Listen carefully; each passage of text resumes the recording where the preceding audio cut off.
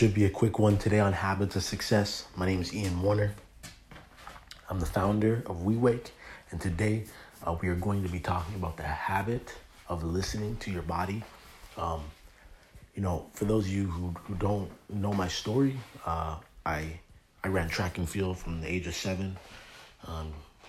Ran it all the way through high school, got a scholarship to Iowa State. While I was at Iowa State my junior year, I made the Canadian Olympic team.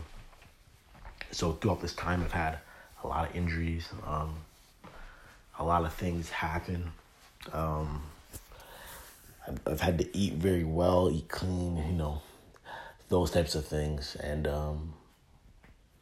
what I learned throughout that time was how to listen to my body.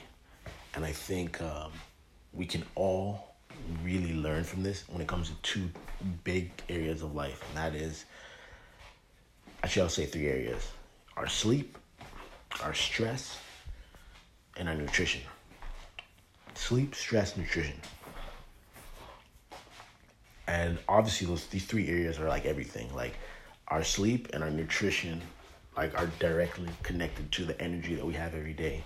And then your stress is your health. Like if you're like disease enters through stress, so you want to do everything you can to avoid being stressed. And the way to really get the most out of all of this is to listen to your body. So, for example, usually I put these podcasts out between 3 o'clock and 4 o'clock. I pretty much do them right when I get up. It's 5:30 right now. So I didn't get up before 4 o'clock like I like to. So on my habit tracker, I'm going to hit no for today. I'm going to have a red. And I'm okay with that. And the reason why I'm okay with that is because you have to listen to your body. Like, I can just tell, last 2 days I've been doing some renovations on our basement. I can just tell I've been a little bit more tired than normal. I've been tired by the time I get to the end of the day. It's definitely affecting me. So I have to listen to what my body's saying. So when you feel a certain way, right? If you don't listen to your body, that's when you allow stress to enter in, right? Because you're not giving your body what it needs. This plays out, and I think this happens in nutrition all the time. And it's not about following what other people are doing, right? That's the problem with nutrition. There's so many people saying what you should and shouldn't do. You have to just listen to what your gut's really saying. If you eat certain things and it doesn't feel right, it doesn't feel good, doesn't feel like it's benefiting you, then change that. You need to eat in a way that's really helping you. So I'll give you one quick example here. I tried doing paleo, right? So I cut out all the carbs. The only thing I ate, vegetables and meat, basically. That was the whole deal.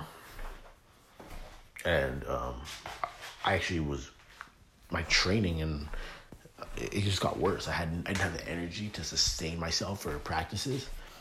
So I listened to my body. I tried something. I listened to my body. It didn't work. I went back to how I was eating before.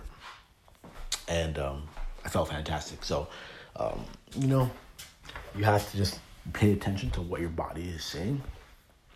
Pay attention to what your body needs. When you feel stress coming on, do what your body needs to relieve it. That might be, for some people, it's going and doing yoga. For some people, it's working out. It's hitting a heavy bag. It's meditation. For some people, it's just, maybe you just need a completely new job, new environment. I don't know what it is. But you have to listen to these things. Because if you're not getting the sleep you need, you're not getting you're not eating the foods that your body needs for the day, and you're not relieving yourself of the stress you have, you're gonna run into problems no matter what you do. That's all we got for today. You guys have a good one. Be great.